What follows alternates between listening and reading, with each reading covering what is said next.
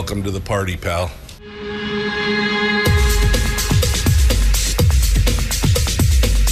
The Michael Dukes Show. The greed and the entitlement is astounding to me. What more could you want from a low-budget radio program? This is a dumpster fire. That was just BS. It is time to get a new perspective. We know just what you need, and we've got just the cure. Open wide and prepare for a steaming hot cup of freedom. I just don't fathom it. The Michael Dukes Show, streaming live across the world. Well, howdy, hey, good morning, and how are you, my friends? Welcome to the Michael Dukes Show, broadcasting live across the state of Alaska on this, your favorite radio station and or translator, and around the world at michaeldukeshow.com on the internet.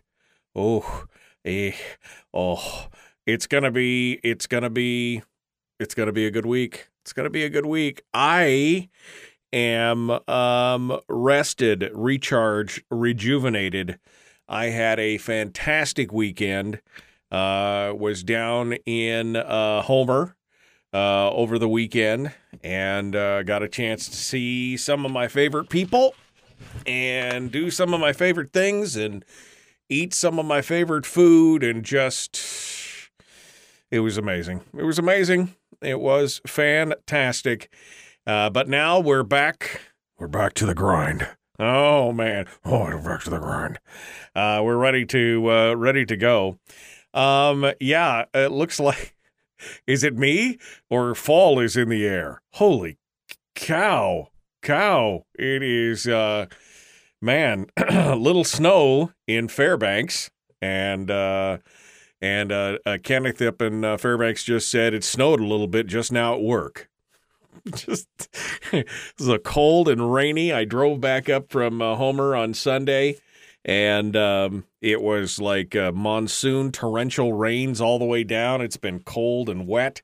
How can fall be? It's only the first week in August. How could fall be here so quickly? I mean, I'm not going to complain, but man, this is, come on. I need a little bit of Indian summer. Can you hook a brother up? Please hook a brother up and give him a little bit more summer before we get back up into that cold winter time. Can we do that, please? I'm asking for a friend. All right. Well, welcome back to the program. I guarantee you I'm going to be all messed up this week because today's Tuesday and, it feels like Monday. So it's, one of those things, but we are going to dive into this and, be ready to go. Let's get some stuff going on, shall we?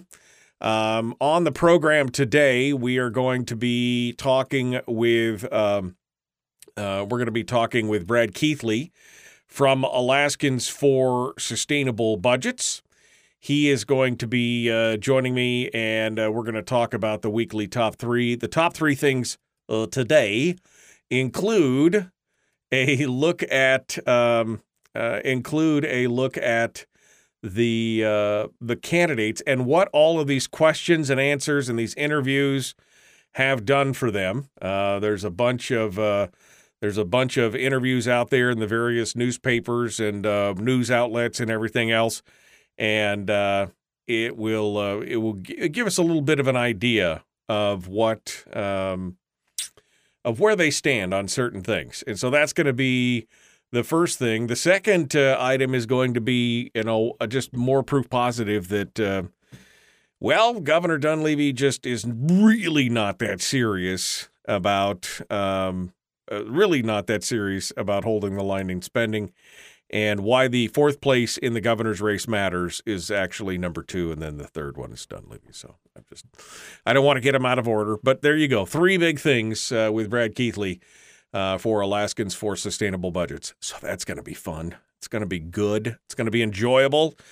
Then in hour 2, we're going to get a chance to sit down and talk with Chris Story, the man from Homer, who's going to come in and give us our weekly life coaching lesson, positivity boost, our PMA uplift, however you want to call it, whatever it is. He's going to be joining us and talking with us this morning about something uplifting. And I don't know, maybe we can talk him into talking about some politics too. It's I don't know. We'll see what happens.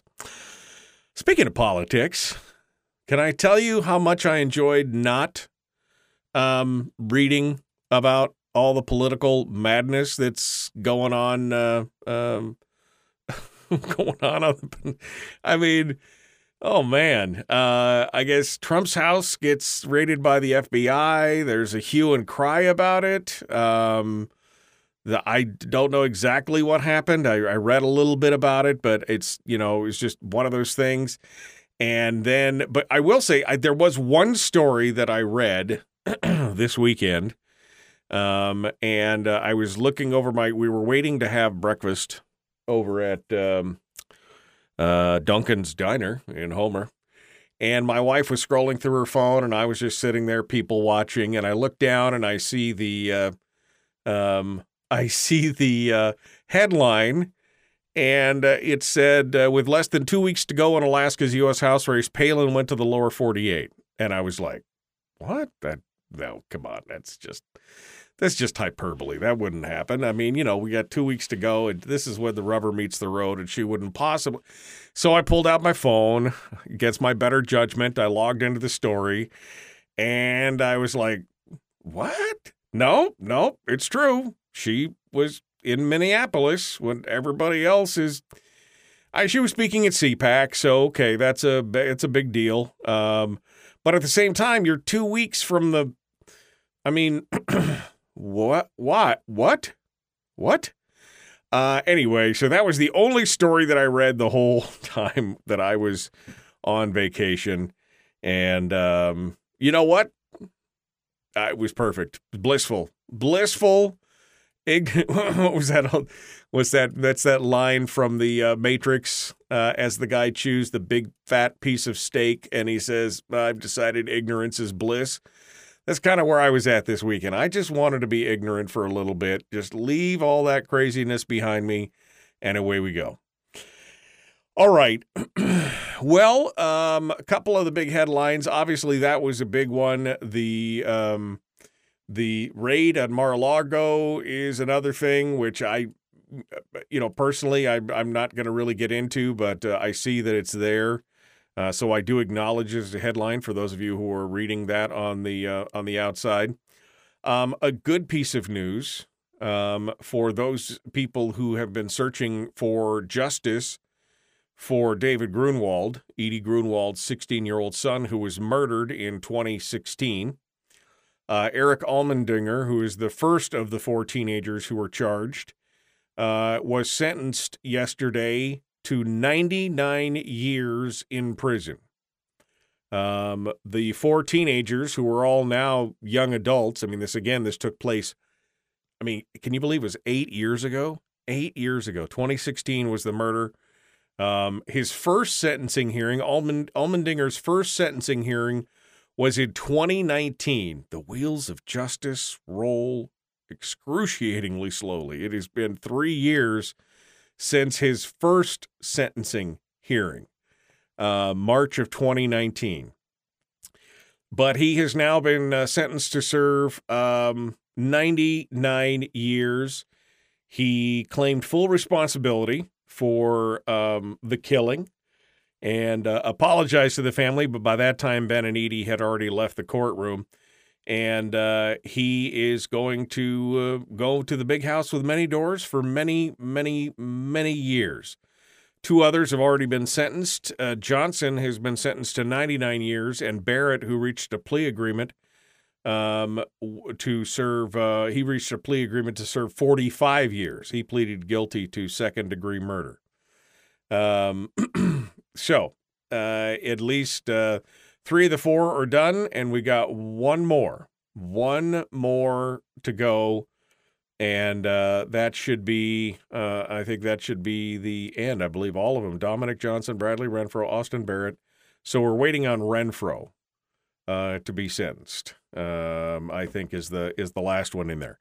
But good news for the Grunwald family: at least one more is on the way. I can't imagine, I just can't imagine reopening this wound over and over and over again. And the length of time that it's taken has just been, I mean, it's been 5 years since they were all arrested. It was 6 years since the murder, 5 years since they were all picked up and incarcerated, and just absolutely insane.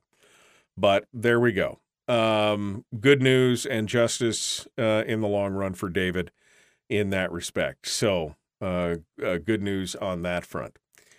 There was an interesting article in the ADN yesterday talking about Alaska's childcare and how childcare is in crisis, and but the market conditions are perfect for small entrepreneurs who want to start their own business. And this whole article, and we're not going to have enough time to get into it now. I'm just looking up at the clock right now. We're not going to have enough time to get into it now. But it is interesting to read a couple things about this. The fact that it's going to chronicle the story of three workers who were childcare workers who worked in small schools or preschool programs, and how they left their big jobs during or midterm COVID or just after COVID started, and all began their own businesses in dealing with smaller, either pod learning or Montessori-style in-home childcare and everything else.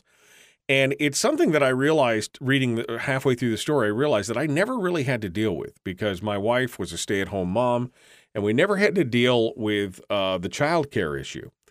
And I want to talk a little bit about that.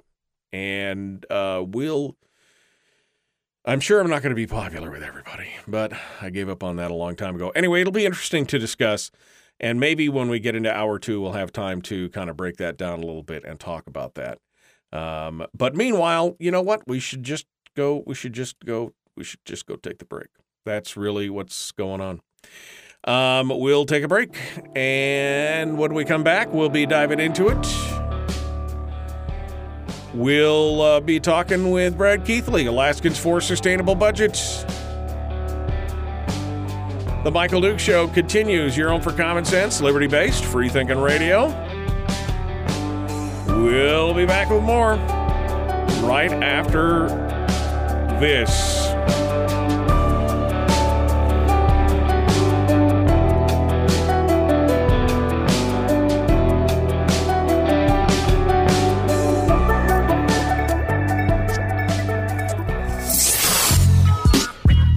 What is that?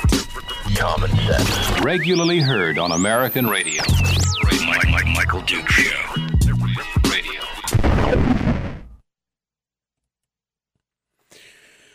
Okay, good morning, Jarrett. Good to meet you as well this weekend. It was fun stuff. Let's see. Jeremy, I'm sorry I missed you on the peninsula, Jeremy. All right. Stedman, Walker, Dunleavy, Walker, and Stedman seen yesterday at the landing in K-Town breakfast. Okay. Good morning. I'm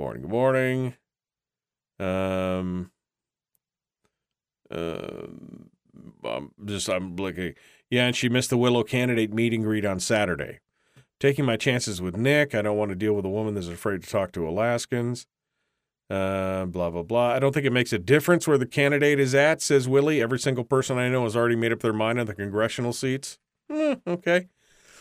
All right. Well, let's see. Brad Keithley is probably listening right now. And Brad, I'm not sure. Do you want to try the new thing, or do you want to should we just do Zoom? I mean, we know Zoom works. So I guess we could, we should do that. Because, we know it works.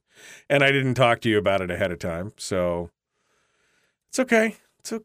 I was going to, I got the new software. I'm feeling pretty good about it. You see all the video guests I had last week? Mayor Charlie Pierce and the thing and all that. That was amazing. Come on. Well, I think Zoom works. It's trying to work right now. All right. The host will let you in soon. Look at that. The host is, oh my God, he's going to blow my ears out. I forgot to turn down the volume. Come on. Log in. There we go. Oh, let me turn this down. Ugh. All right. Turn down the volume. Okay. I think we got it turned down. I think we're ready to go. Hello, Brad. You got this whole conversation going with me, and I'm trying to answer you. You're trying to answer me and realize you're not connected. I'm just having a conversation with you. Yeah. And I wasn't being responsive, was I? Yeah, no, you weren't being, well, I wasn't expecting you to be responsive. That was really more of a monologue directed at you. So it's all good. How are you doing, my friend? I am doing great, and it sounds like you're in really great shape also. Man, you know what? it was so good to just get away from everything for a little bit. I didn't get to spend as much what I like to call beach watching time as I normally do, which is where I just sit in a chair and watch the beach and let my mind float free for, and think deep thoughts. I didn't get as much of that as I normally do, but it was still pretty fantastic. It was definitely not a bad weekend. How about yourself? It was great. I'm in Illinois and helping my mother out a little bit, and the weather here cooperated, and so it's great. It's a nice day here today, and so I'm out on the porch and enjoying the weather. All right, fantastic. All right, well, we are going to be jumping into this here in just a hot second. So I'll come back to you. Don't go anywhere, Brad Keithley. Our guest, Alaskans for Sustainable Budgets. That's how we do right here. All right, my friends. What else we got here? Daycare next door. Good morning. I think candidate decisions matter regardless if voters made up their mind or not. The decisions are important. What decisions they will make in office. This is a glimpse. Brad is on YouTube this morning. Kipnook is in lockdown today and homeschooling. Power came back on last night, says Barbara. Brad has an echo, says Chris. Anybody else hear Brad having an echo? He sounded a little hollow in the very beginning, but I don't think it's going to take. Kevin McCabe, Nader Health is busy pounding the drums over COVID again. It's election season. All right. We'll be finally visiting Homer the first time August 20th, says Kenneth. Kenneth, you're going to love it. You are going to love it. It is amazing. I recommend you stay at the Ocean Shores Resort. It's perfect. Damn, that blew my ears out. All right, you guys ready to go? Let's jump back into it here. The Michael Duke Show continues. Brad Keithley is our guest. Common sense, liberty-based, free-thinking radio. Like the show, share the show. Obey. Do what I say. Subscribe. Ring the bell.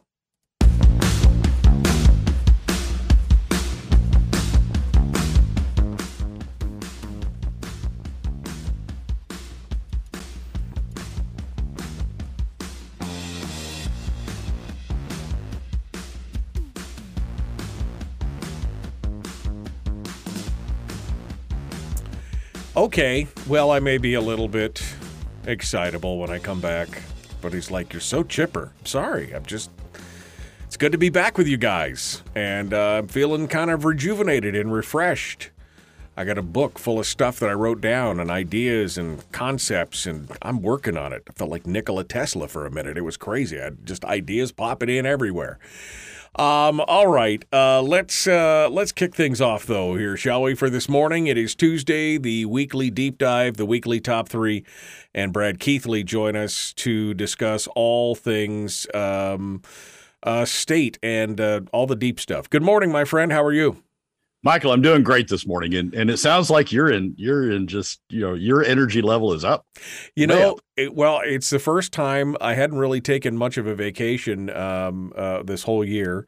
Not poor, pitiful me, but I just go, and I realized as I was making that long drive down to Homer, my gosh, I needed to just turn my brain off for a while because oof, you just need that little recharge sometimes to get it done. And I feel great. I feel good. And I'm ready to be worn down again. So it's all good.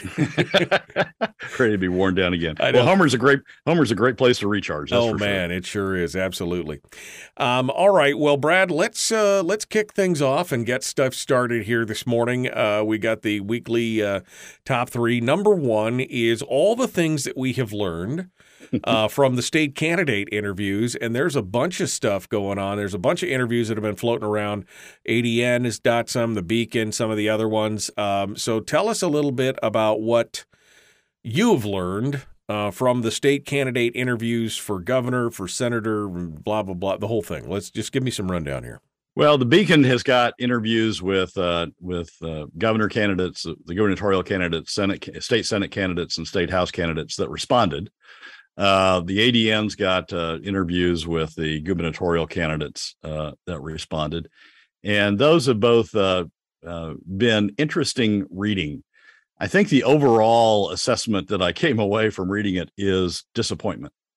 There doesn't seem to be a consensus around. It's not surprising disappointment, I guess, but disappointment. There doesn't seem to be a consensus around any sort of approach on fiscal policy.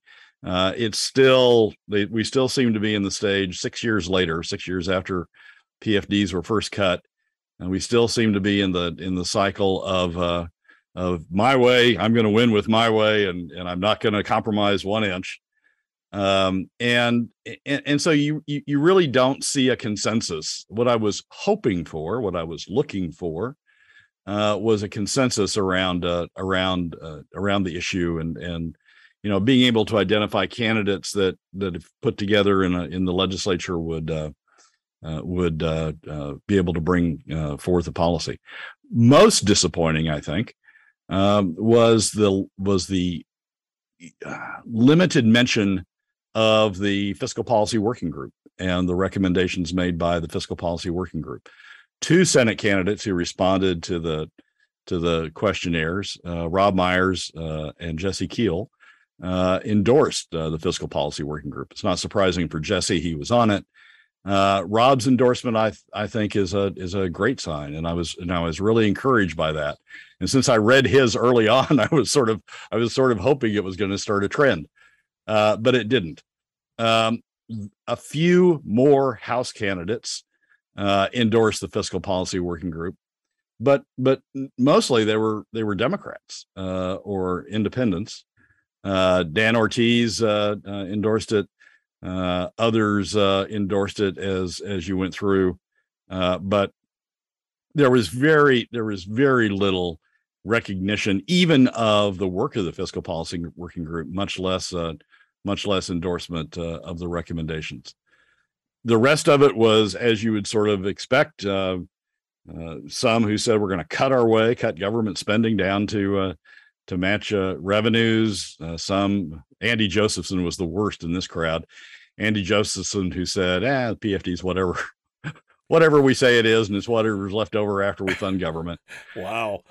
He was very blatant in that regard. Just throw it right out there. I don't want your vote. I mean, it's fine. Go ahead. That'll work. Well, it was clearly an appeal to those who are tied to the government sector of the economy. Some candidates recognized the what I call the who pays issue, who bears the burden of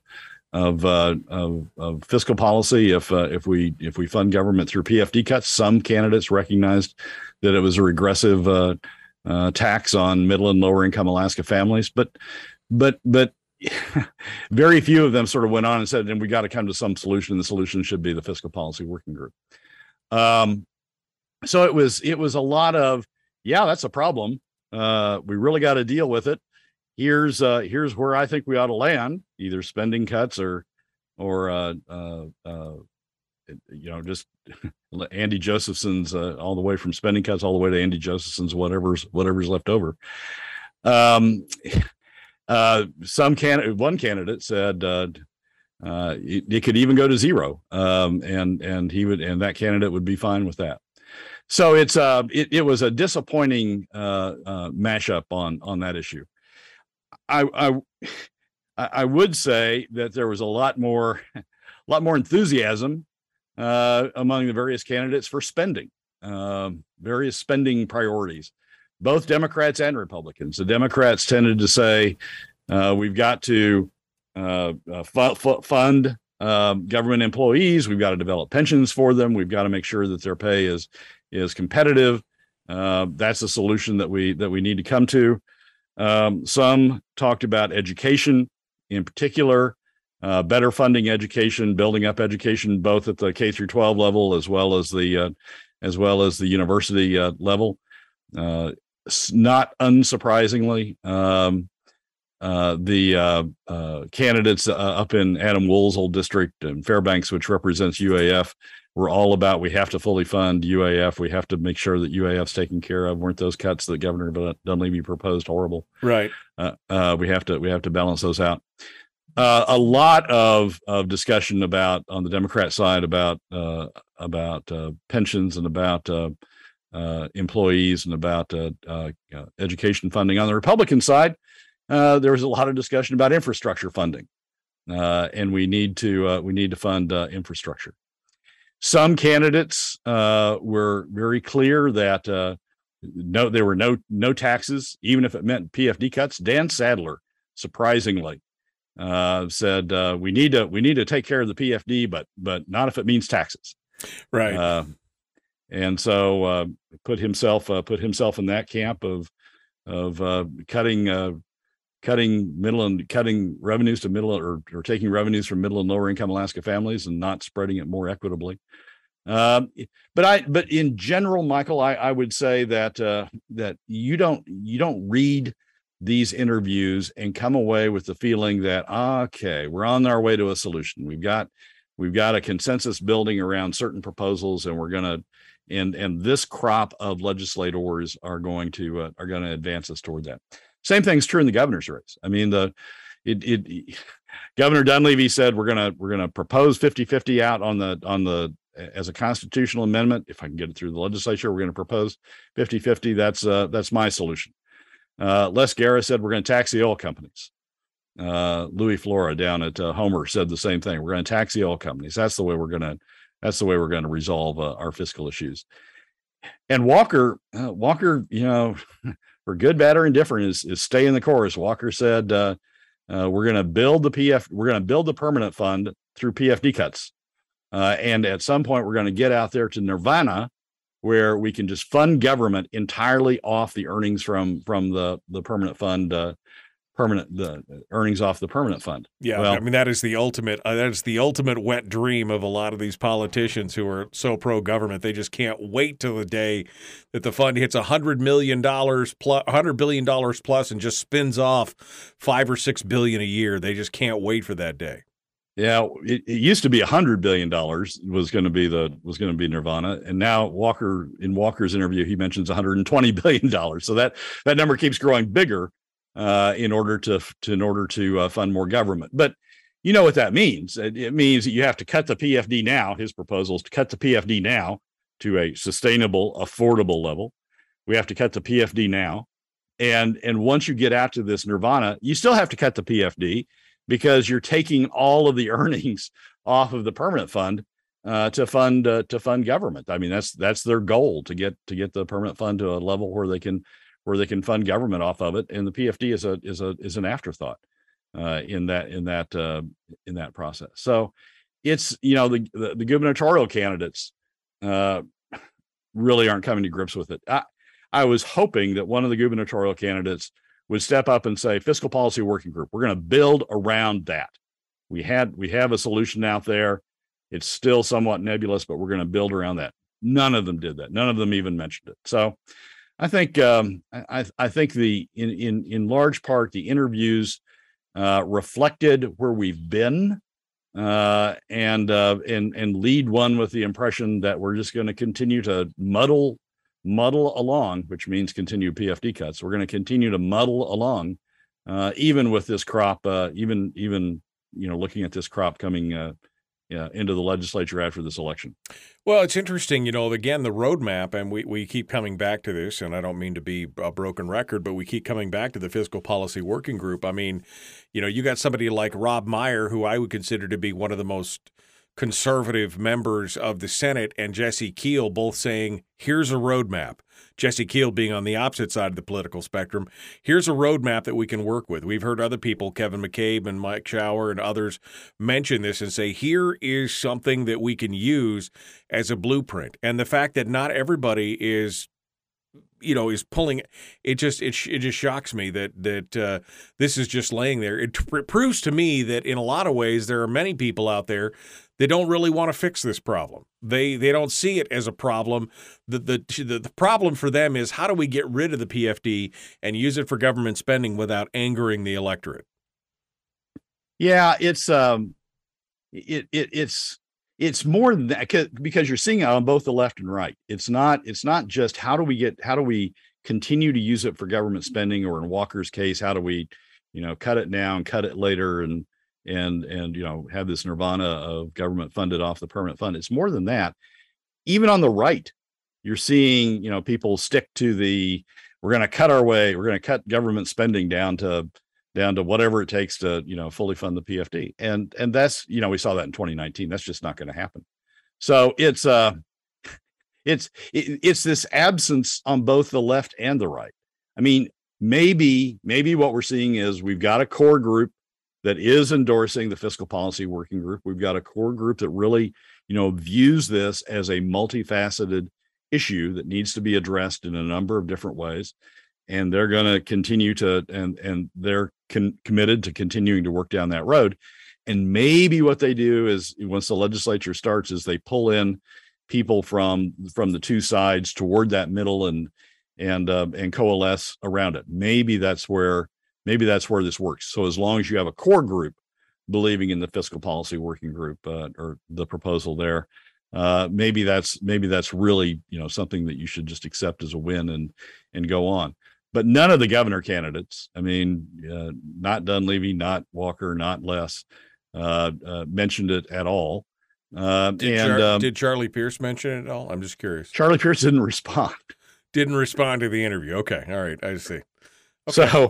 So I don't, and Kirka just said we're going to cut our way there. So,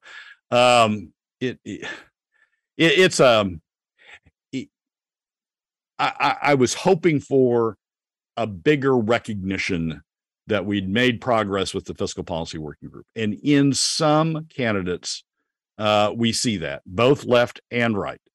You can't get much more left than Jesse Keel in the Senate. You can't get much more right than Rob Myers in the Senate. And to see those two working, both recognizing that the Fiscal Policy Working Group had a recommendation out there, that's encouraging. You see, but you don't see that same sort of left and right in the House. As I say, the ones who mentioned the Fiscal Policy Working Group were largely Democrats or independents. Very few Republicans responded, but the Republicans that did respond, I can't recall any of those mentioning the Fiscal Policy Working Group as a way forward. So it's for somebody who was hoping to see a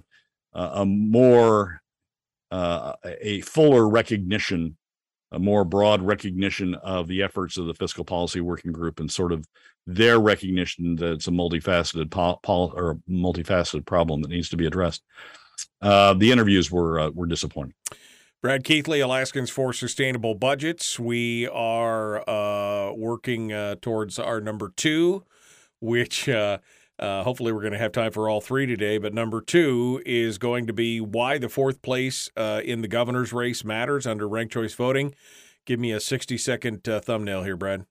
Well, we talked about this last week during one of the breaks, and I thought it was important enough to go back and hit it again in the discussion during airtime to talk about why I think at least the 4th place matters, and why it matters a lot in the outcome of this election. And so we're going to talk about it again once we come back on air. All right, Brad Keithley, Alaskans for Sustainable Budgets. We're going to continue here in just a moment with him. Don't go anywhere. Don't forget, you can find us out on Facebook if you would like to sound off with us and hang out, ask questions. We'd love to hear what you guys have to say. Facebook.com/Michael Duke Show. Brad Keithley continues with us in just a moment. It is your home for common sense, liberty-based, free-thinking radio, The Michael Duke Show.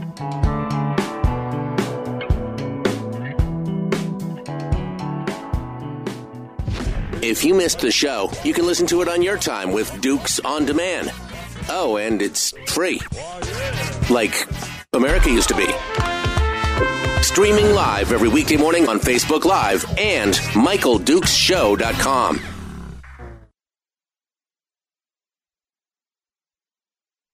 Okay, we're back with Brad in the break here, getting ready to take some questions from the chat room and talk about stuff and things. Let me see what. Let me see if there's been any questions for you. Here's Chris says in Twitch, he says, no progress on the working group plan. That is fake news. None of the shot callers supported it. If they did, they would have acted on it already.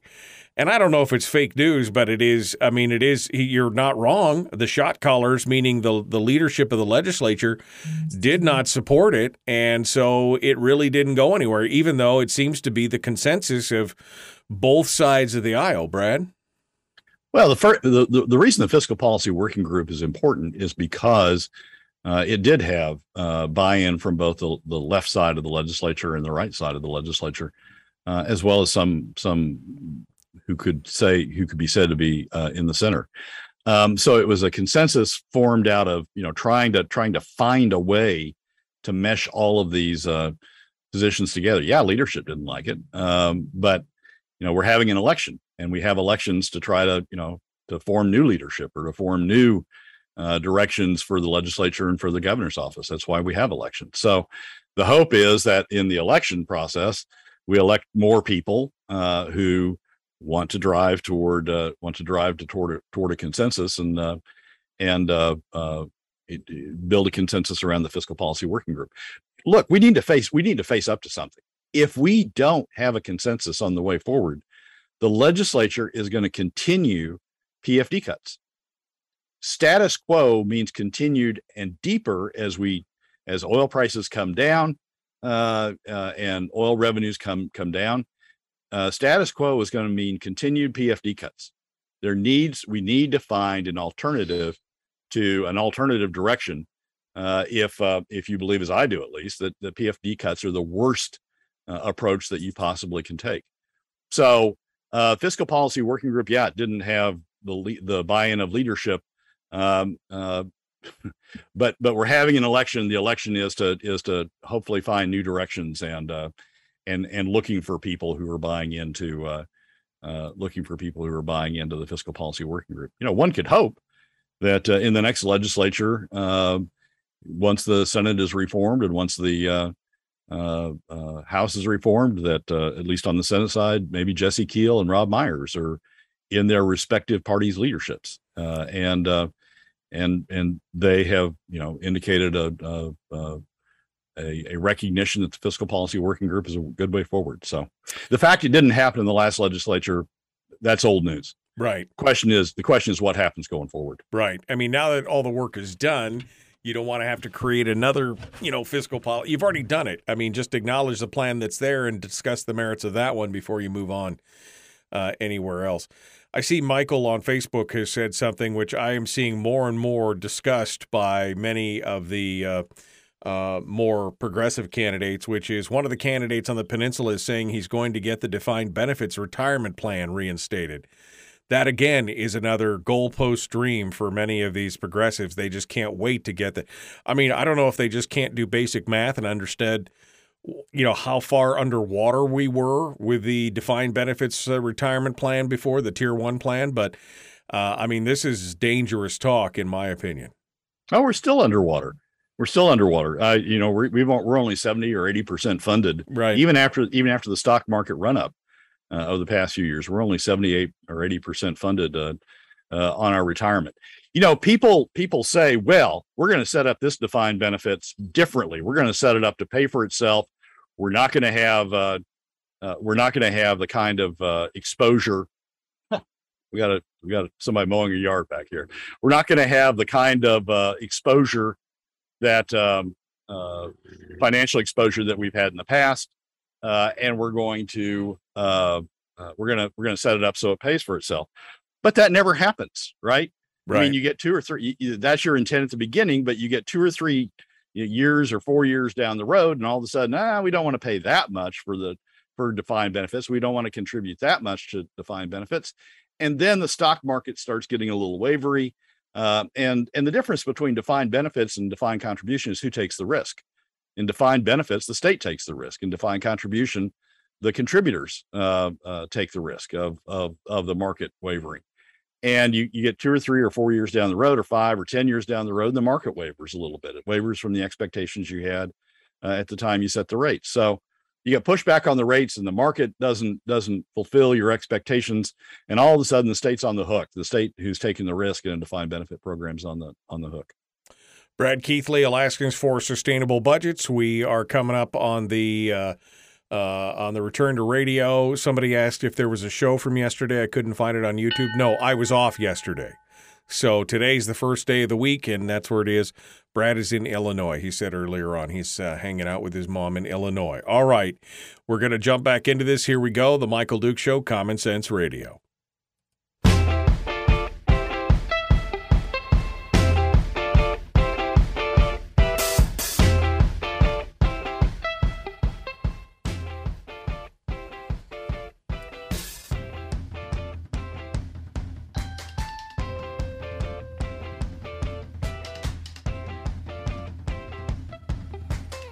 All right, we're continuing now. Brad Keithley, our guest, Alaskans for Sustainable Budgets. It's the weekly top 3. Why the 4th place in the governor's race actually matters. Everybody's talking about Dunleavy and Walker and Guerra, but the 4th position is going to be important as well. Brad, we did talk about this a little bit last week. Give us your take on this as we go forward here. Well, in ranked choice voting, I think the 4th place has the potential to determine the outcome of the election. And the second choice votes for the 4th place candidate once we get to ranked choice voting. And I think it's very important who that 4th ranked candidate is and what his voters are likely to do, what that person's voters are likely to do with their second choice ballots. I say that because when as we saw with the Ivan Moore poll, and as we've seen with additional polls since, Walker or Dunleavy is ahead in November. Guerra and Walker are close. So you take the fourth close to each other.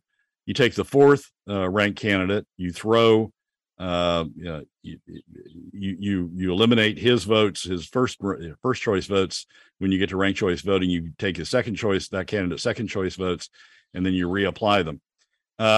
In the Ivan Moore poll, that was enough to push Dunleavy rather over the top, over 50%. And I think that's probably how it's going to play out in November, if enough people are ranking Dunleavy in the second choice on their ballots. Here's where I think it's important. I don't think when you look at Pierce and Kirka, who are the 2 leading contenders for 4th place, I think the Pierce voters, people who would vote for Charlie Pierce, are a lot more likely to rank Dunleavy second than not. And set up that situation when we get to November and we get to ranked choice voting, where those second choice ballots from the 4th ranked candidate end up pushing Dunleavy over.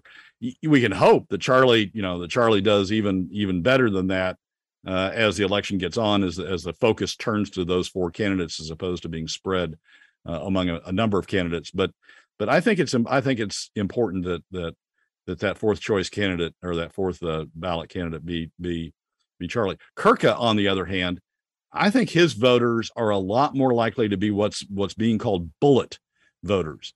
And bullet voters are voters that vote for one candidate and then stop marking their ballot. One and done, right?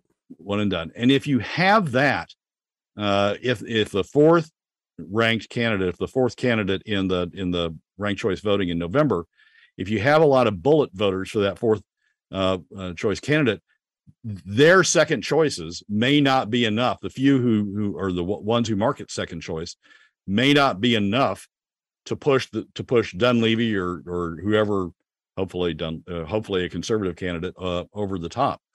So I think it's really critical who's in that fourth spot. Will it be a candidate who's attracting voters who are going to mark who are going to mark a second choice, or will it be a candidate who's going to attract voters who are bullet voters and not mark that second choice? I think that's critical enough, frankly, that I think some people who otherwise might be inclined to vote for Dunleavy on the first ballot can reconsider and consider voting for Charlie in the primary to put him in a position to be that fourth ranked candidate.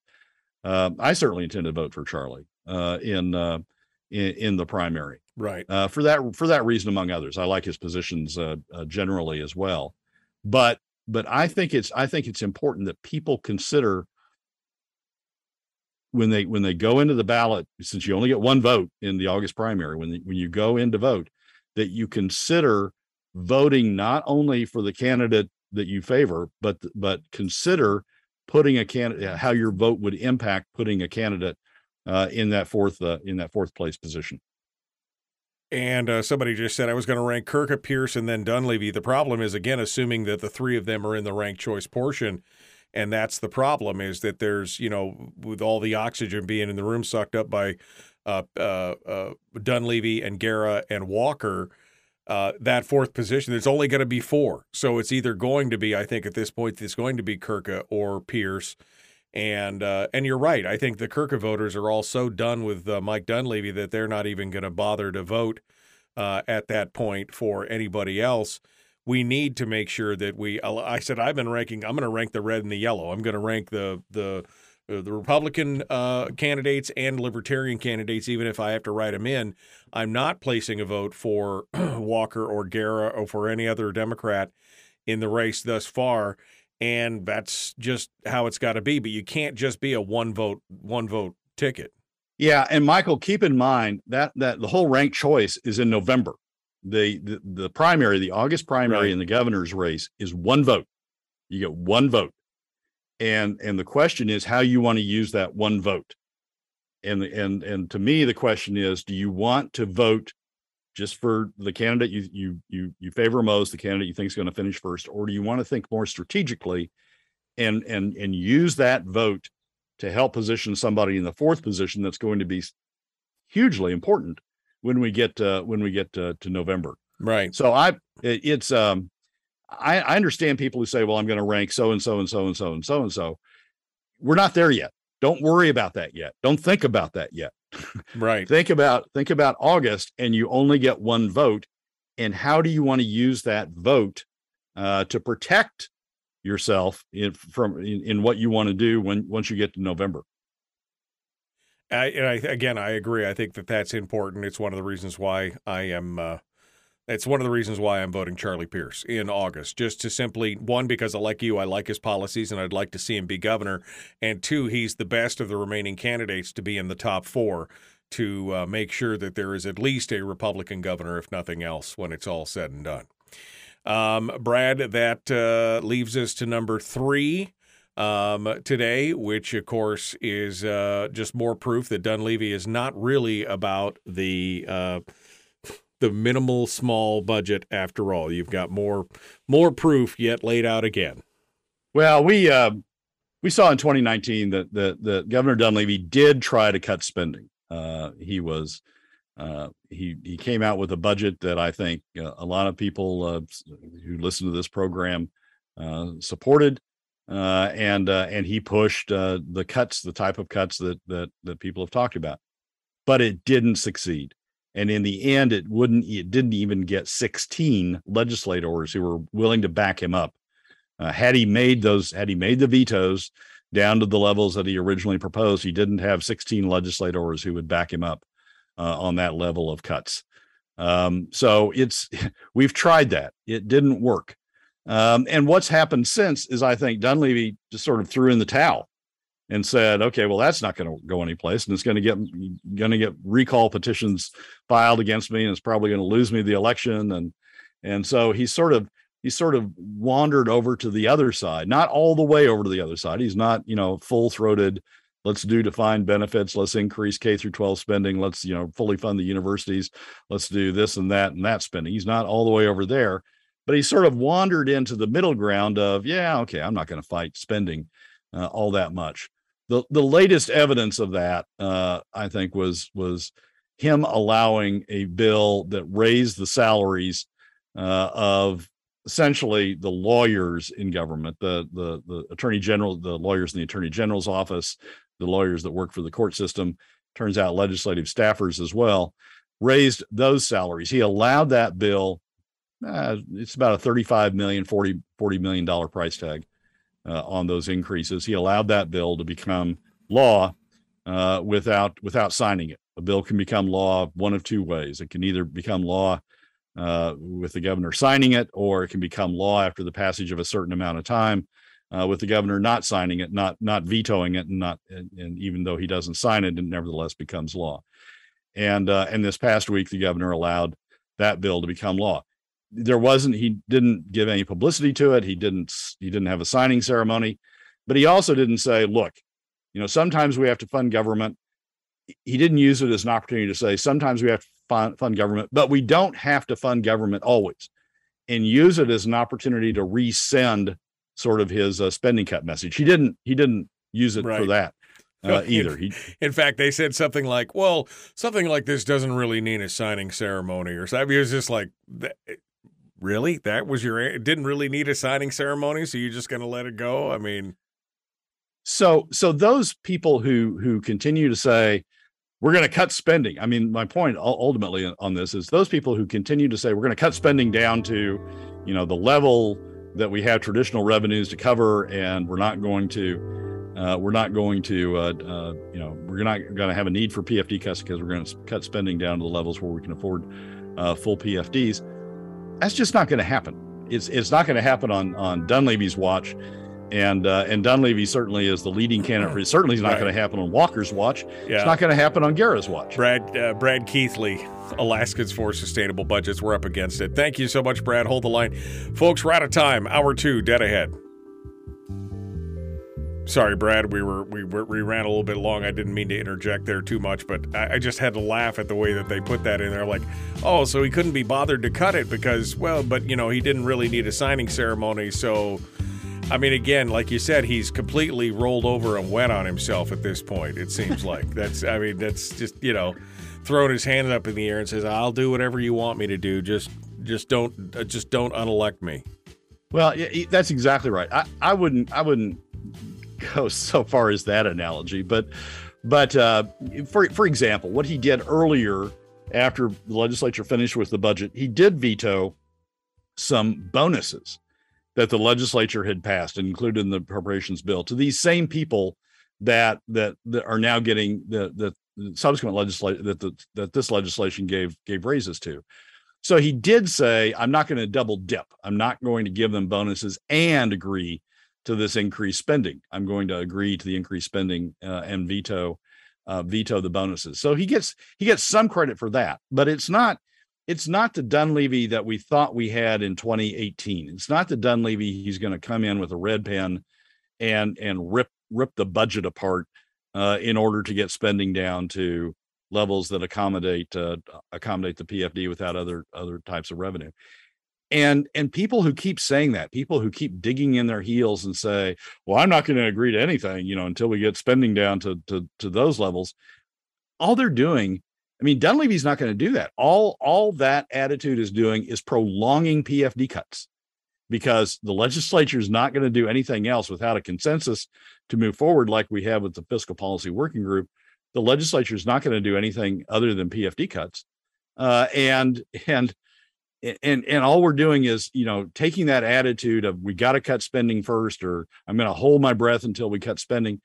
All that attitude is doing is prolonging PFD cuts. And this latest episode with Dunleavy, this latest episode by the governor, where he just allowed these pay raises to go into effect, is another example of that. Yeah, I I like this. Somebody just said in the chat room, going back to your number 2, talking about the fourth candidate in the ranked choice. Rick says, strange, didn't we used to only get one vote? So if I vote for one candidate and they don't make it, so why should I put someone in second place when I don't want them in office? The whole thing is a setup for disaster. Well, look, it's the law of the land now. And you have to think of it like this is immediate runoff. This is like an immediate runoff race is what you have to kind of consider it in that regard. And would you rather be able to vote for 2 candidates, one that you like and one that you kind of like, or again, the lesser of 2 evils, and be able to do it all at once? I mean, I think if you're voting for just one candidate and you're missing an opportunity here to, again, at least keep some semblance of conservatism in the state government at this point, Brad. Well, if you're voting for Dunleavy, I mean, taking the polls and assuming that's sort of where we're headed to in November, if you're voting for Dunleavy, you probably can do one and done, because he's probably not going to be the fourth candidate. He's probably not going to be the one where second choice votes matter. But if you're voting for Kirka or Charlie, if we come to November and one of them are the fourth candidate coming out of the primary, and you don't do a second vote for them, essentially you're voting for Walker and Guerra. Because if Dunleavy doesn't make it to 50% after the fourth, if he doesn't make it to 50% in the first round, and he doesn't make it to 50% after the second round, then you're going to have Guerra or Walker's votes, most of whom are going to vote for the other as their second choice. You're going to have those votes determining the outcome, and it's likely going to push one of them over the top. So, yeah, one and done is probably fine if you're voting for Dunleavy, but one and done if the fourth candidate is Pierce or Kirka, and you vote one and done, you're essentially voting for Guerra or Walker in what would subsequently be the third round. Right. And that's the thing, is when it gets down into the third round, that's when things really get dicey, because, again, by that point, especially if you've got 2 candidates that are close to each other like Guerra and Walker, those votes essentially combine at some point, and that's a problem when it's all said and done. If Walker or Guerra get elected, they will punish the Republican donor class. I think they'll just punish the state in general. I don't think it'll be specifically the donor class. I think they want to court the donor class, but I think it'll just be the state in general. Oh no, the Republican donor class is over supporting Walker. Look at Jim Jansen. Look at Kathy Giesel. Look at the Republicans, the big money look at Ron Duncan. Look at the big money Republicans. They're over supporting Walker. Why? Because Walker is going to use PFD cuts to finance government. He's going to have big government, but do it on the back of middle and lower income Alaska families. He's not going to tax the top 20%. They're there. They're already there. Guerra, significantly less so. But that donor class, that establishment donor class, is already behind Walker. He isn't going to punish them at all. Right. In fact, he's setting up his policies to work for them. Right. Frustrating stuff. Brad, what are you watching for this week, real quick here? Well, we're in the final week before the primary. I'll be watching stuff that comes out of that. Any additional candidate interviews, I'll be digging into, looking at last minute policies and then last minute policy approaches. And then I've got to make up my mind about the House race. I mean, who to vote for in the House race. That's a crazy mix that we've got going in there, and I'm not clear in my mind who I'm going to vote for in that. So I'll be focused on that.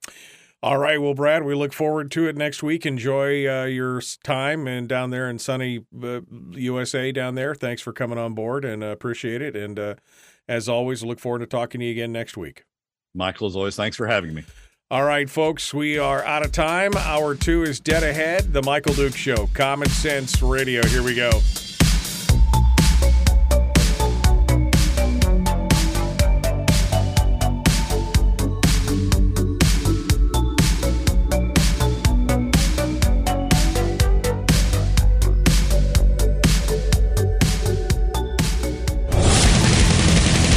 Whoa, buddy. Put that thing back in its holster. We haven't gone anywhere.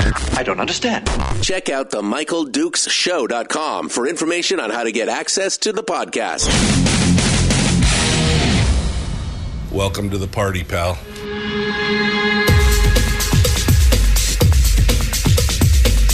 The Michael Dukes Show. The greed and the entitlement is astounding to me.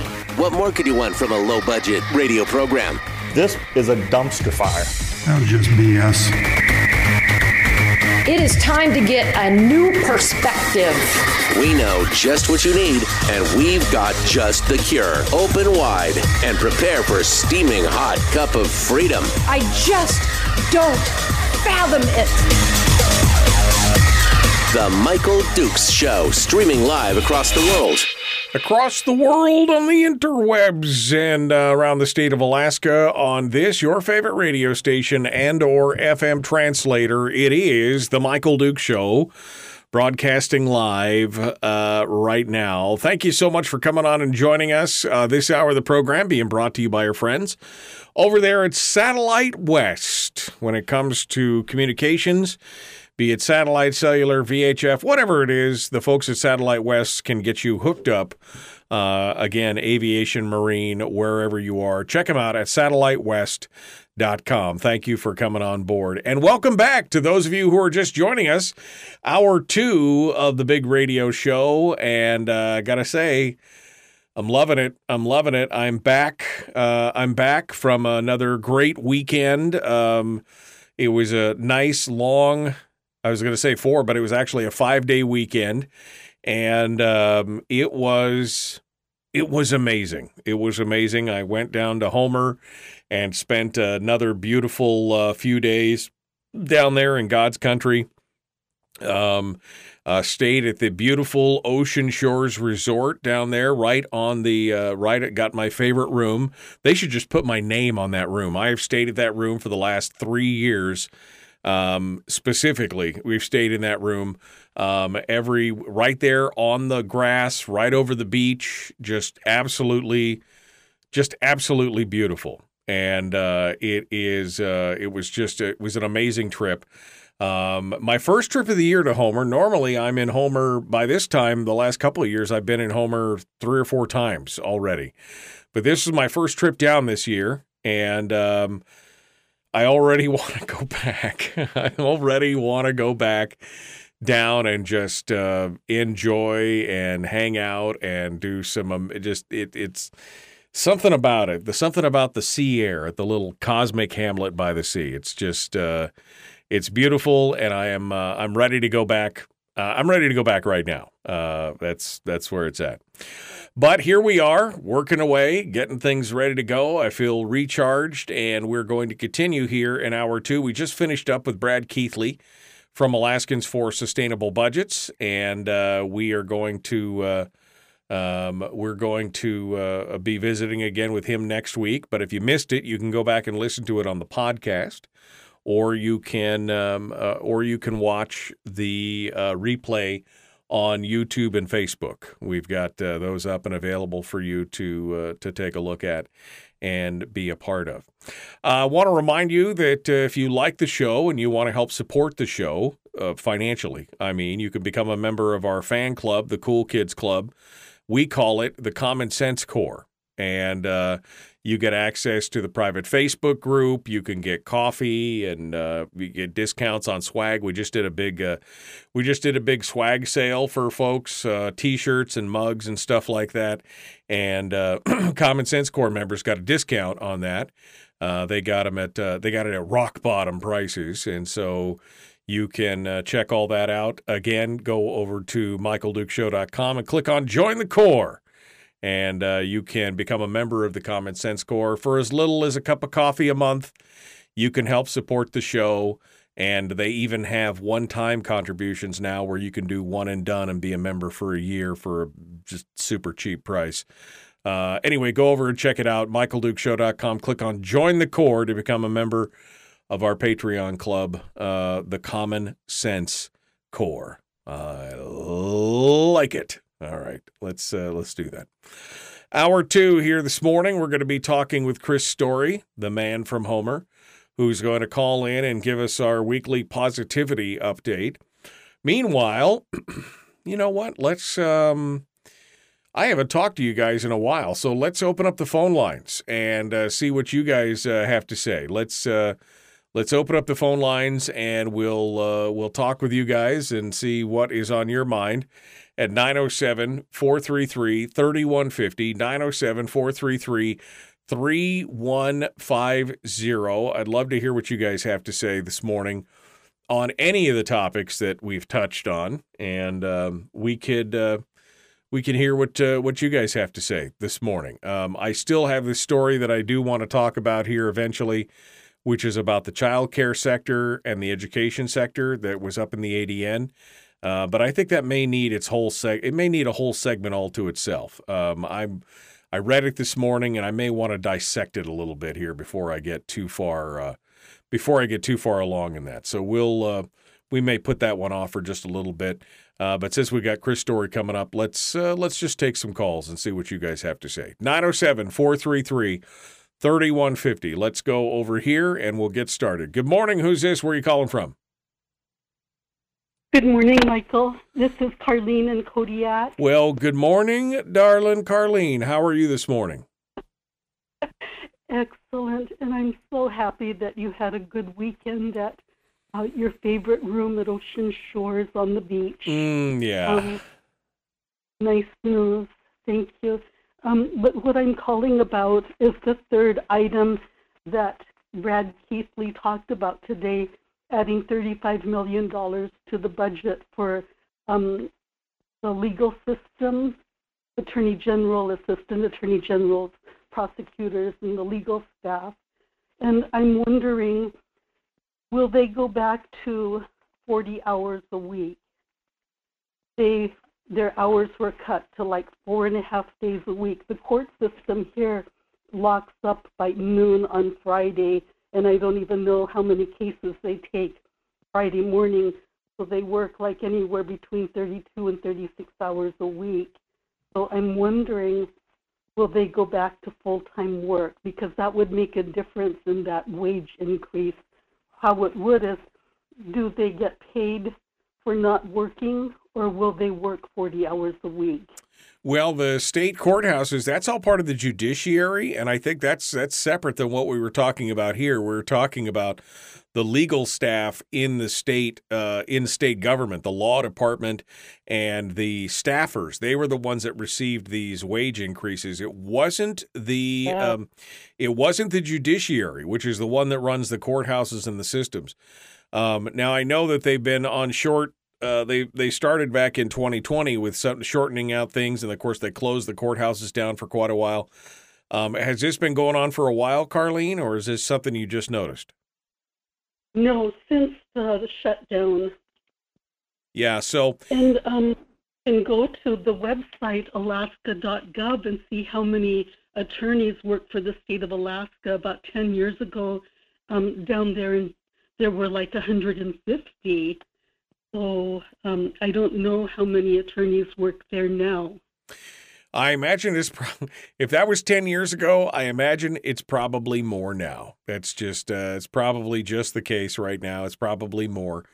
But this will probably not affect the hours at the courthouse. I know that they are overwhelmed. I know they still have a backlog from COVID. I read that here a couple weeks ago. They're still working on the backlog of cases from COVID. So this is not going to fix it, unfortunately, Carlene. I don't think this is going to fix that at all. They were trying to bring up some of the higher professional positions up to, commensurate with the public sector, with the private sector side.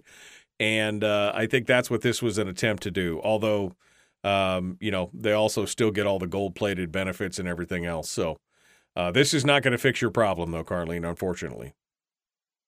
When you compare it to the private sector, that's like a part-time job, when the rest of the economy works long hours, sometimes 7 days a week. So that's a primo job. I mean, if I was working 38 hours a week, I would officially be working about half the time that I work now. So I would definitely love that. That would be like almost a vacation at this point for sure. All right, Carlene. Well, thank you for calling in this morning. I appreciate it. It's always good to hear from you. Let's go over here. We got another call. Good morning. Who's this? Where are you calling from? Hey, Jeremy, Michael Dukes. I'm so sorry I missed you. Oh, over the weekend. No, I messaged you too late. No problem, Jeremy. We'll get you squared away. We'll get you some coffee and T-shirts and everything else. We'll get it all squared away. Yeah, it's all good, but it's good to hear Carlene, and if she's still listening, then I don't know if she's in my district or not, but we have a chance to get rid of Gary Stevens. Right. And I believe Sarah Vance is kind of hanging out with Heath Smith. And so I think that's who we're voting for in District 6. Is Heath Smith, right? Yeah. No, Heath Smith has got a chance here. He's going to be running against Gary Stevens in the ranked choice voting. He's obviously they're going to make it through the primary. The primary, he's already decided that he's going to be on the November ballot because there's less than 4 people in it. So yeah, he's going to be down there.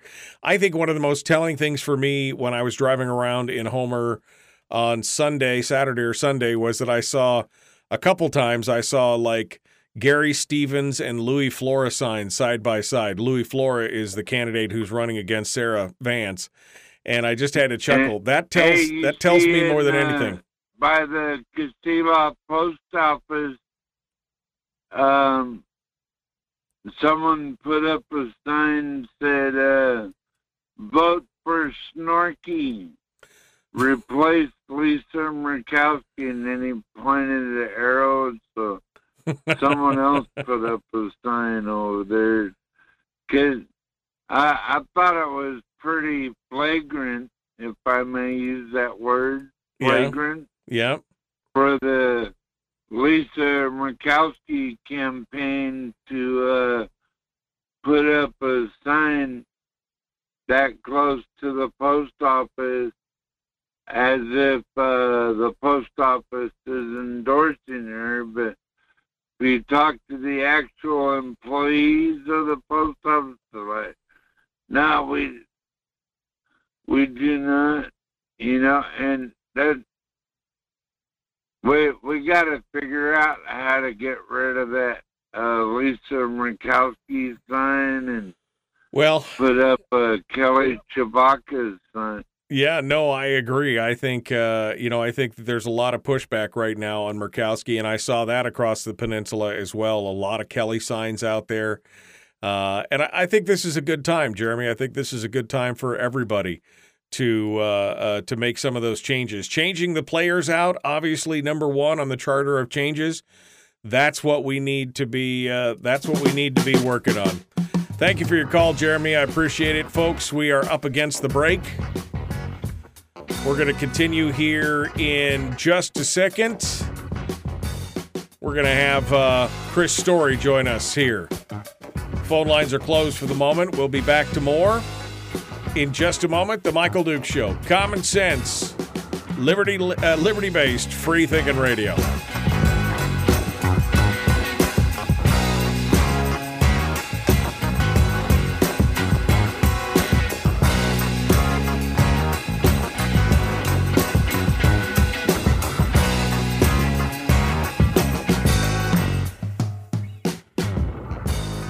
We're broadcasting live through a series of tubes. Allowing all of these entities to provide streaming stuff going on the internet. Well, it's kind of hard to explain. Sorry. Streaming live every weekday morning on Facebook Live and MichaelDukesShow.com. Okay.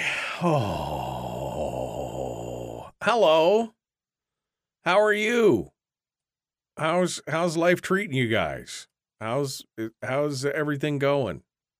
Yeah, buddy. You ready to? Sorry, I'm just fixing something here. That it was bad.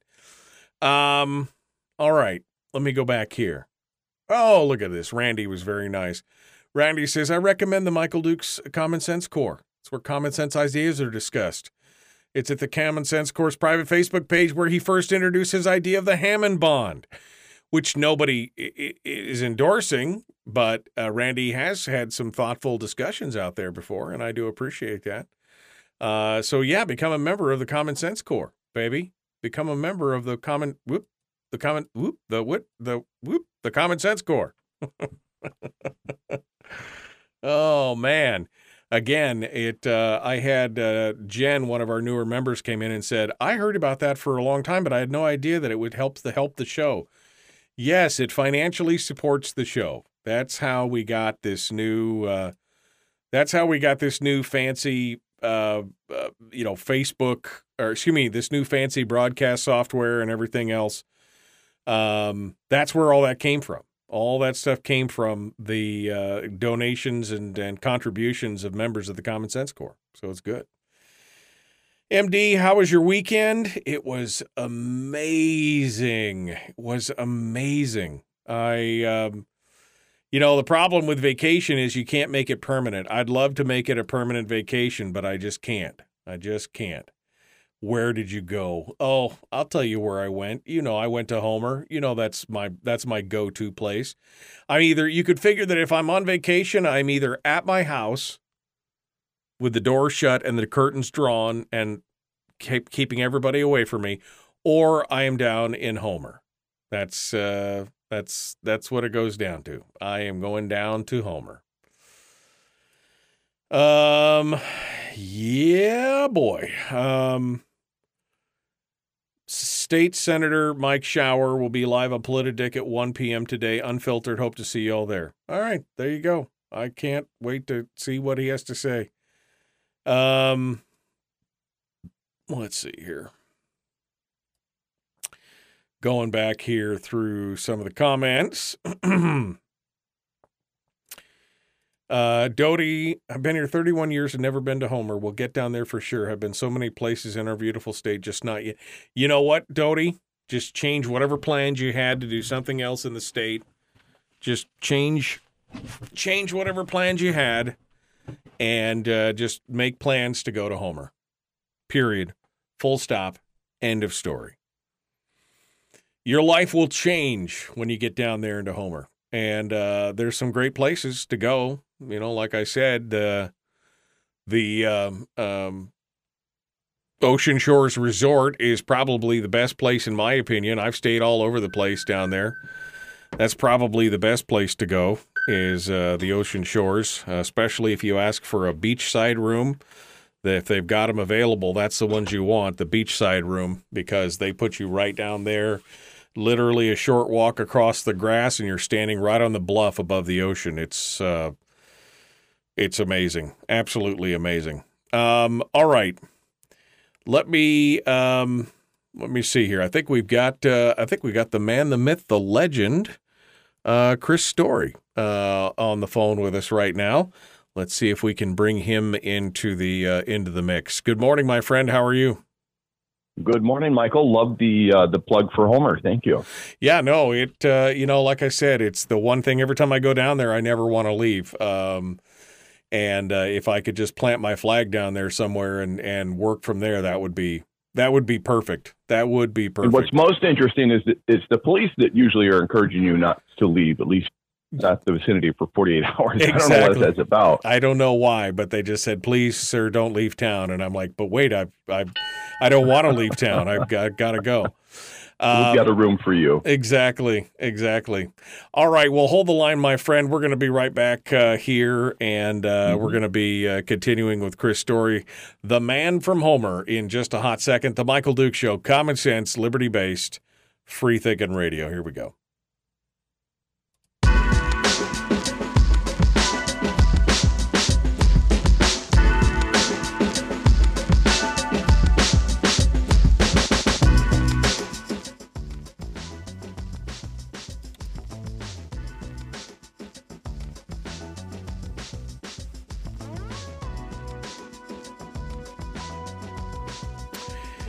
All right, welcome back to the program, Tuesday edition of the show.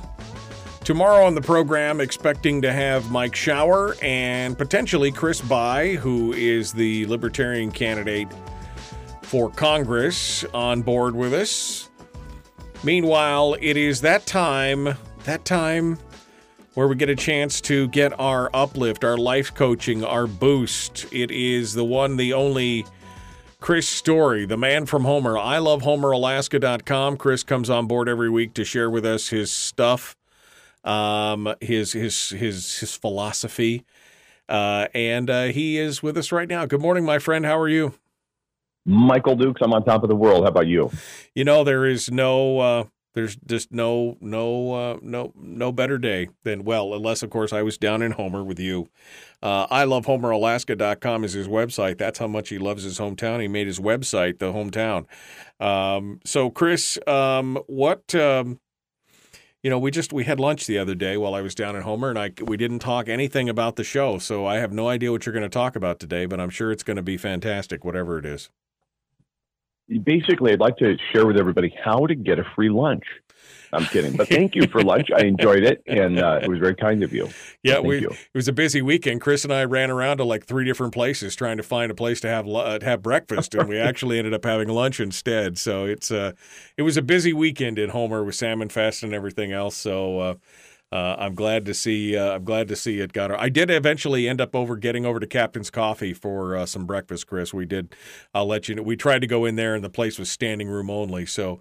But I later on did go in there and get a chance to have some biscuits and gravy and eggs, and it was delicious. So, all right. So what are we gonna talk about? What is the topic for today? Sorry. I've been rereading a series of essays by Jim Rohn, and Jim is an incredible business philosopher, and he passed away in about 2009.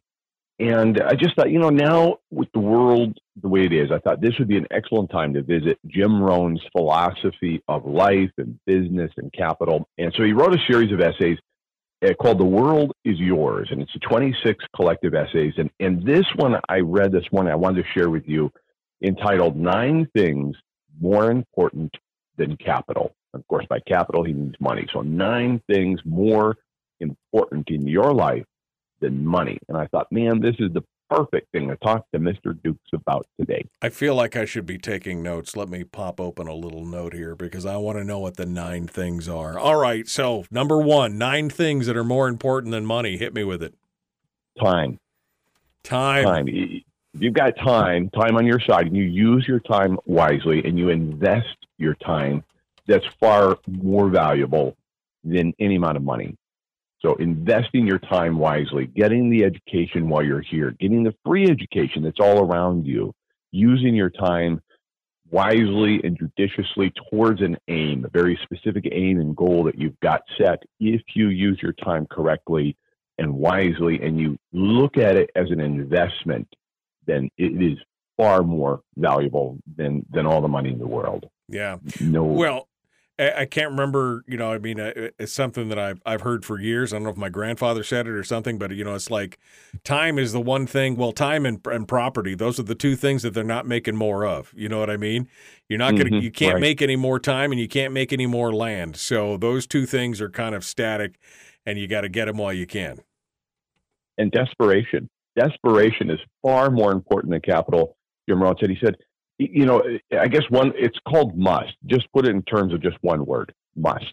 When you must do something, you will.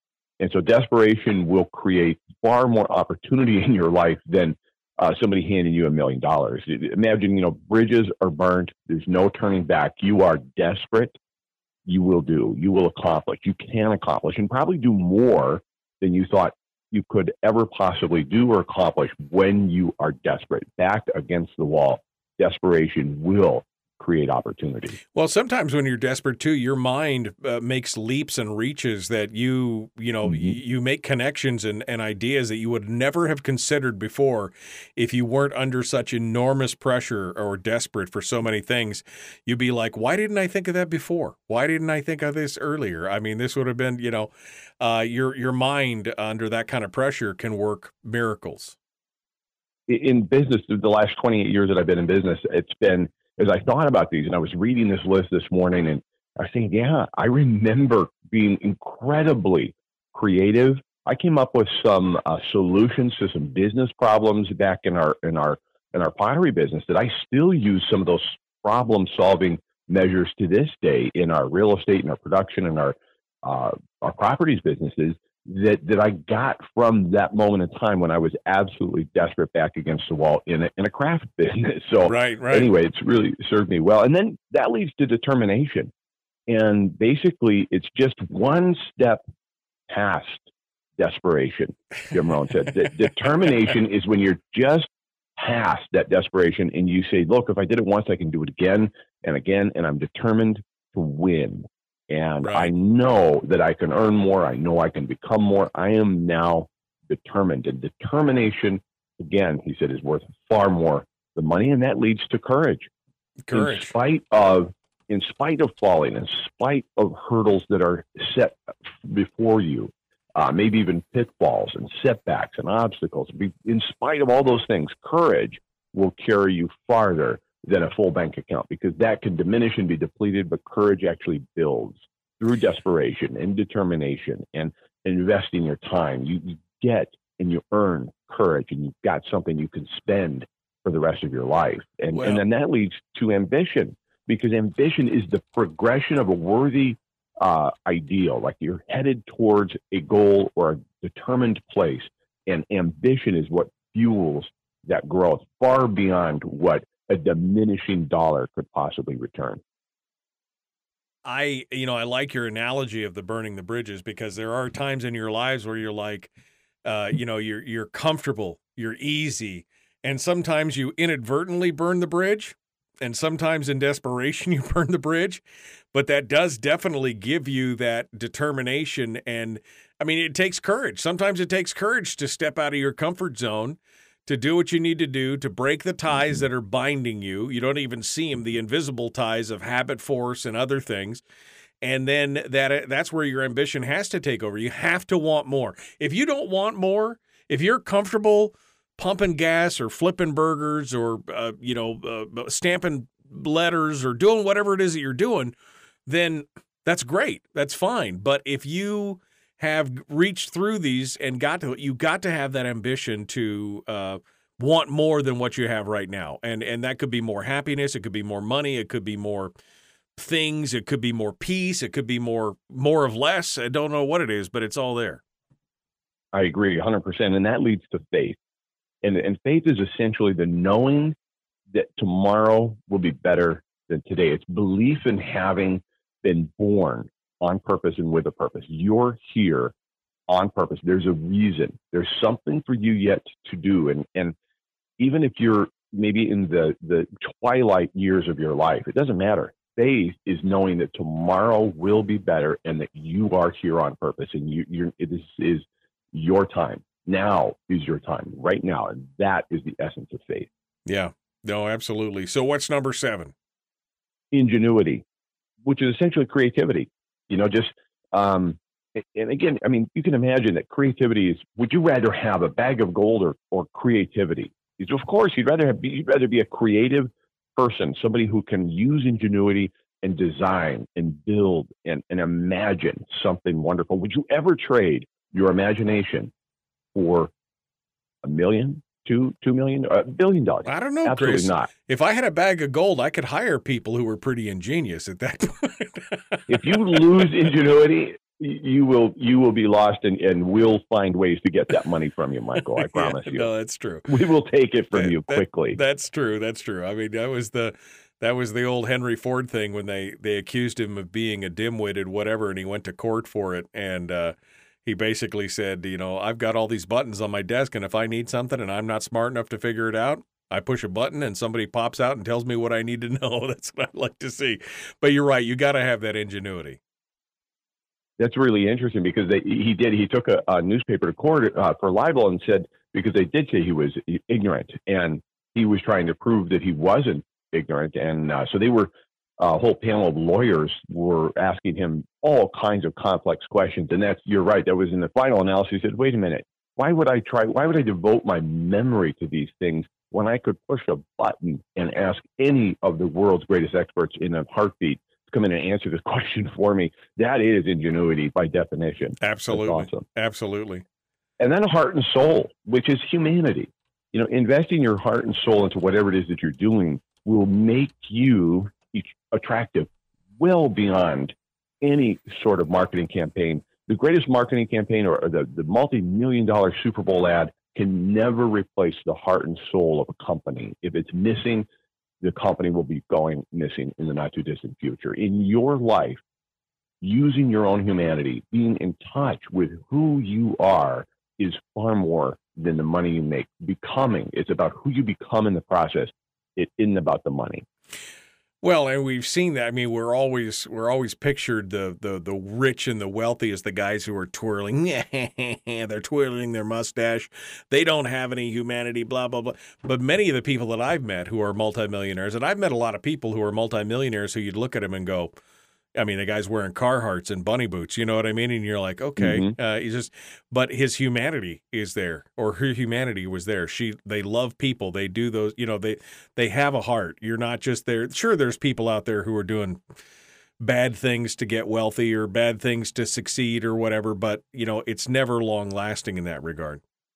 Yeah, absolutely. Yeah, exactly. You meet the most fantastically wealthy people in the world, and they're some of the most humane, not all, but some of the most humane people are at least in touch with that je ne sais quoi, whatever it is, that X factor of humanity is just, they're riddled with it. Yeah. I love that expression. They're riddled with it. Riddled with it's like it. Scurvy. Well, they're riddled with scurvy and they're riddled with scurvy and humanity. That's right, exactly. Riddled with it. And then finally, according to Jim Rohn, the ninth trait that is far more valuable than capital, personality, your charisma. A pleasing and genuine personality is worth, again, far more than any amount of money you could possibly be given or earn, because your personality will basically define your life and who you are, and you can move mountains. A personality, the right personality, charisma, and we've seen this on both for good and for bad, personality can move a generation and literally move mountains. Well, I had hope that I could accomplish this list right up to the last one, because dang. Right, yes. Dang. If only Michael Dukes had any sort of personality. Right, if I wasn't just like flat as a board, like dry and boring all the time, it would be. No, this is good stuff. Time, desperation, determination, courage, ambition, faith, ingenuity, humanity, and personality. The 9 traits, the things that are more important than money. And quite honestly, used in combination will lead you to whatever success you want, whether it is money or happiness or family or, posterity or popularity or whatever. It's all right there broken down into these 9 things. And every single one of these is available to every single one of us, and we can improve upon each one. We can invest our time better. We can use desperation, because to be frank, right now, if you don't feel a certain sense of desperation, and I'm not suggesting that any of us should be down or completely depressed or, I'm not trying to be, a gray cloud here in the morning, but I am suggesting if you're not feeling a little bit of desperation in the world, you might not be paying attention. Right. But use it and become determined and have courage and ambition and faith and ingenuity. Use your humanity and your heart and soul and develop a personality beyond where we are today. And even you, Michael Dukes, of a great big personality, you still can improve upon each of these 9 traits, including your personality. Because I got to tell you, I saw the tip you left the other day. Yeah, and, I know. It's horrific, isn't it? It's interesting. Time to me is one of the more important things. Something I notice when I take a little time off is, especially when I'm able to leave town and just kind of shake everything off, is that my mind starts working on tracks that it normally doesn't, because, you're so focused on work or whatever, and you're so consumed. And I was inspired on my way down to Homer. I stopped at the Fred Meyer's or whatever there, and I bought a couple of composition books because I wanted to write some things down. I had ideas that were floating around in my head through that drive. I love to drive. I love window time. And it was making me think, and I was considering it, and that use of time. And then my wife and I were talking about various things that we could do, or things that, and she's like, but you're so busy and everything else. And I'm like, time is the only thing that I have control of. Maybe I watch an hour's less of TV a week or something and spend doing something like that, or maybe an hour less of whatever I'm wasting my time on, that I think of as downtime, but could create more time in the future, kind of thing. I just think it's so. That was really my whole thing this weekend, is that I came away with a lot of different ideas and concepts that I've been working on in the back of my mind for years, and a lot of them crystallized and gelled this week. And you're right. I think that is the most important. Number one, definitely, is time, and everything else just kind of falls in, behind that. Yeah, I love that. And it truly is an investment. And you said wasted, but it's an investment. Even if you're investing, if you look at it that way, I mean, you can invest in a high returning dividend paying stock or real estate, or you could invest in something that will be rusted and gone in a year. So It is an investment either way. And if you look at it like that and you think, wait a minute, this is how the wealthy, this is how the Ray Dalios of the world, this is how the Warren Buffetts of the world think about everything as an investment, including their time. I was just watching an interview with Warren Buffett's daughter the other day, and she said that her dad, she can remember from just when she was just a little kid, her dad was constantly reading. However, he always made time to be at the dinner table throughout her entire childhood. Right. He invested that time, but if he was reading, you could interrupt him. It wasn't a problem, but the reading was an investment of time in the study of what's happening in the world, what has happened in the past, and what might happen into the future. And so it's all related to time, but everything grows from there, and we have an opportunity to improve upon all 9 of these things we just discussed. Chris Story, the man from Homer, author of the book Born to Live, also The Making of Man and The Backyard Millionaire, got his new Backyard Millionaire podcast going, which you can find, I'm sure, links of at ilovehomeralaska.com. Final thoughts, Chris, as we let you go. I'm just so thrilled to hear what you said about your trip away from your routine and what you discovered, and it was all right there with you, but sometimes it is really nice to just get away, even just for a few days, and rediscover what's been sort of maybe dormant inside or just waiting for you. So Congratulations, and thanks for having me back on. Well, it's always good to talk with you, my friend, and thanks for being a help in my life. I appreciate that. Look forward to talking to you again next week. Okay. Thanks, Michael. All right, folks, we're out of time. We got more coming up. We're going to open lines again in the next segment. The Michael Duke Show, Common Sense Radio. Streaming live every weekday morning on Facebook Live and MichaelDukesShow.com. Okay. I didn't ask Chris what he thought about all the stuff that you guys are asking about here.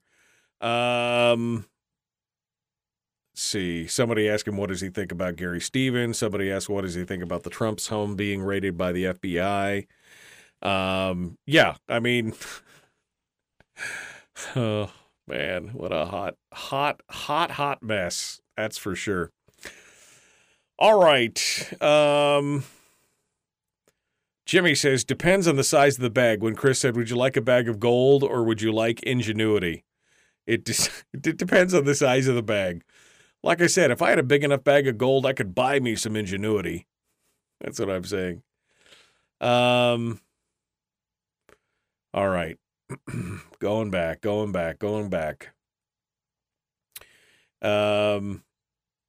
Tawny said, I spoke with Chris By, very intriguing discussion.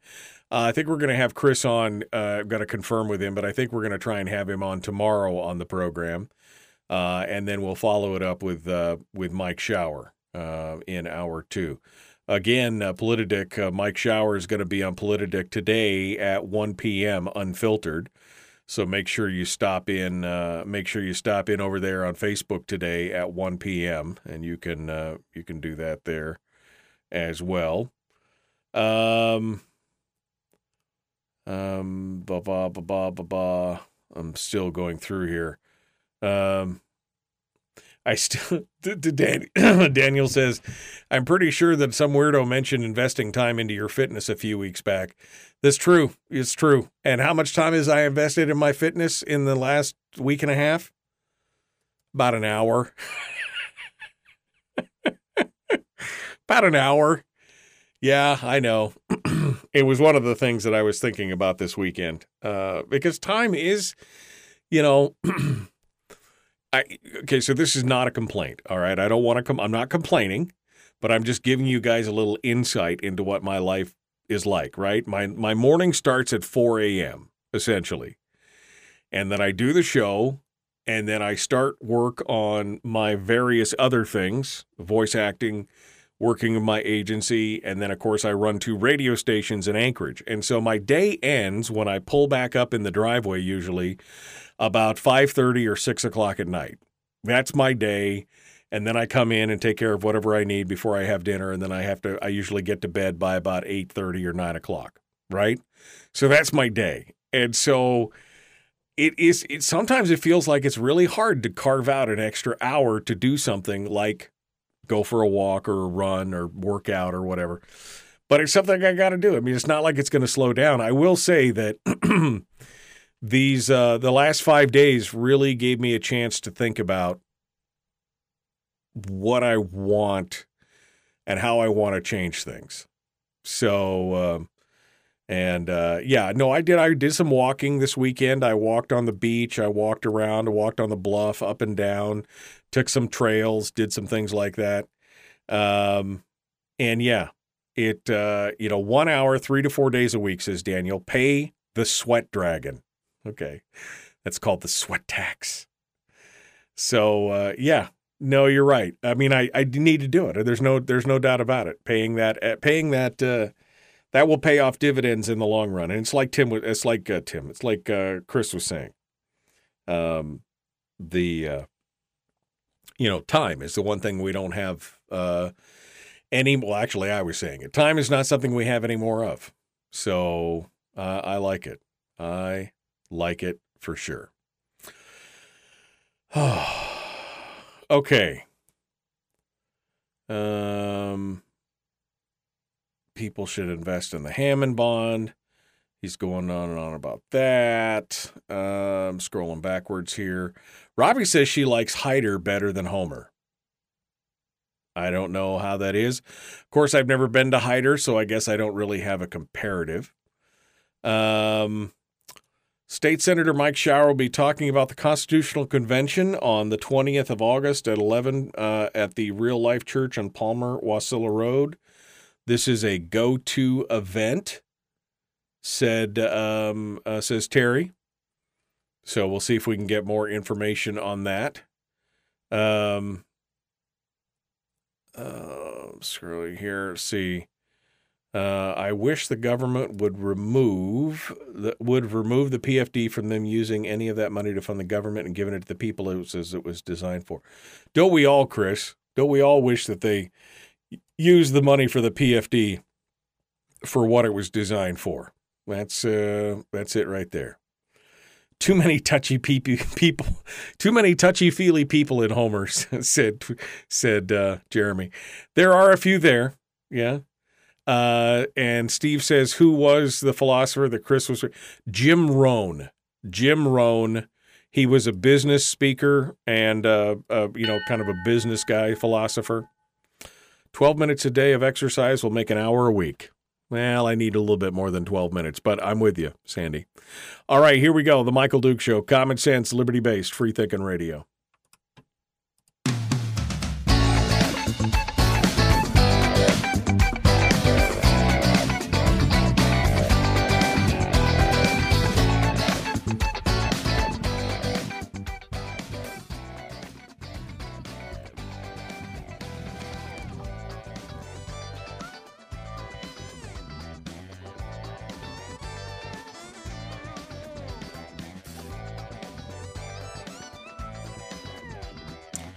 Okay, you ready?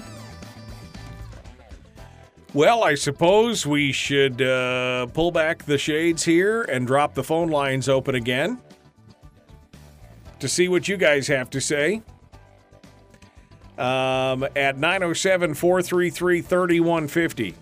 Pivotel call-in line. Phone lines are open right now. If you'd like to sound off, we got folks out on Facebook right now hanging out with us, and YouTube and Twitch. Got all kinds of folks being part of the show today. Feel free to come on out and join us in the chat rooms at any of those locations, and don't forget to like and subscribe. That way you can always be part of the show. No matter what, you'll get notifications when we go live and everything else. It's so good. It's so good. All right. Chris has made me thoughtful again. He has a tendency to do that. Chris is one of my good friends, and we were eating lunch on Friday, I guess it was. Friday. We were eating lunch. And, I'm very grateful for him for bringing this perspective to the show and talking about different things. Going back to his 9 things that are more important than capital, money. Time, desperation, determination, courage, ambition, faith, ingenuity, humanity, and personality. All of those are important for sure. But time is one that as I get older, I realize maybe it's because that I'm, you're approaching the end. And of course, I'm a long ways away from the end. But as you get older, especially when you pass that 50 mark, you start to realize that things are going faster and faster. I remember when I was a kid as a teenager, how the summers used to feel like they lasted forever, right? I mean, you were a kid, you didn't have a job, you were, you were out of school. And that 10, 12, 13 weeks of summertime just seemed to last forever. And these days, it's like 2 months goes by in a blink, and it is, you're just like, you're there. I mean, the summer's over. Here we are, August the 9th today, and it feels like fall for many of us out there. I heard, again, it was snow in Fairbanks this morning. Somebody said it snowed up there in Fairbanks and parts of Fairbanks. But we've got to take that time, and we've got to use it wisely. And if there's anything that I came away with from this weekend in my period of self-reflection, and I had a big, deep period of self-reflection, there's no doubt about it, that I need to start using my time a little more wisely and making my off time or my spare time a little more productive than I have been. And so of all the 9 things that were more important than money, that's the one that stuck out to me today more than anything else. So I don't know what you got out of it. Maybe you can tell me what you got out of Chris's. I always get something out of it. Sometimes it's not what he intended, but it's something that I came away with that I felt pretty good about. So feel free to dial us up at 907-433-3150. This hour of the program being brought to you by our friends at Satellite West. You can find out more about them at satellitewest.com. Over to the phones we go. Good morning. Who's this? Where are you calling from? Good morning, Michael. This is Cindy calling from Sterling. Hello, Cindy from Sterling. What's on your mind? Hey, I'm just calling to follow up on the lady from Kodiak that talked about the state's hours and such. Right. And while I'm a former state employee, I was not a lousy one. I was an excellent one, but well, I they're not all lousy, Cindy. Really we got to say that first of all. Not exactly. all state employees are lousy or lazy, right? Yeah, no. One thing that's been really refreshing talking to Charlie Pierce is he's listening to people, and I gave him several examples of various ways that the state can look at being more efficient, and and I was I was a manager, but not in a leadership of the state position. Right. And it's interesting because it's a different feel I have communicating with him than communicating with some of the other candidates and stuff.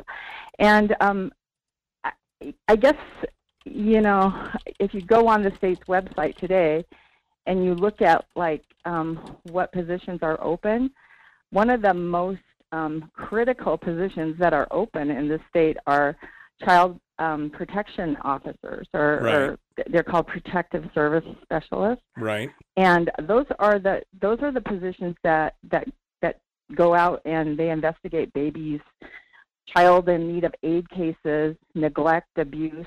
They follow through with the family, try to reunite them. There's just a mirage of things, and the turnover rate in that position is upwards to 70%, I think. Oof. And it's because the system's flunked. It's a bad system, and you can't pay people enough to do that day in and day out. Right. And granted, the benefits are wonderful, but and so I think as we go into this election season and all that sort of stuff Charlie is the only person that returned my calls about child protection, and it is a critical problem in the state. There's 3,000 kids in state custody in the state of Alaska. Right. If you go on the state of Alaska's website and you see that, those are children out of their homes for one reason or another. It's neglect, abuse, or they're in foster care. And that's the other thing is we don't have enough foster parents. And they're the unsung heroes of the state because they do take in these children. But I just want people to realize Charlie's that listening. These are questions that should be answered. Yeah, no, absolutely. And Charlie is listening, and I'm glad to hear that, Cindy. Thank you for calling in. I'm sorry, I got one more call here I think I can get to before I run out of time. Good morning. Who's this? Where are you calling from? Good morning. This is Terry calling from Wasilla. Good morning, Terry. Quickly. This is off the rails, but last night I went to a fundraiser for McCabe Shower. All of the people that were there were 60-plus years old. Somehow we've got to get our younger people involved and interested in our elections. And I don't know how to do it, but hopefully other people can come up with some ideas. So just throwing that out there, we got to get the younger ones involved. I agree, Terry. It's one of the reasons why I do things like Facebook and everything else now, trying to attract some of those younger people into it. It's important. You're right. An aging demographic. We can't keep at it. Folks, we're out of time. We got to go. Tomorrow's another day. Be kind. Love one another. Live well. We'll see you.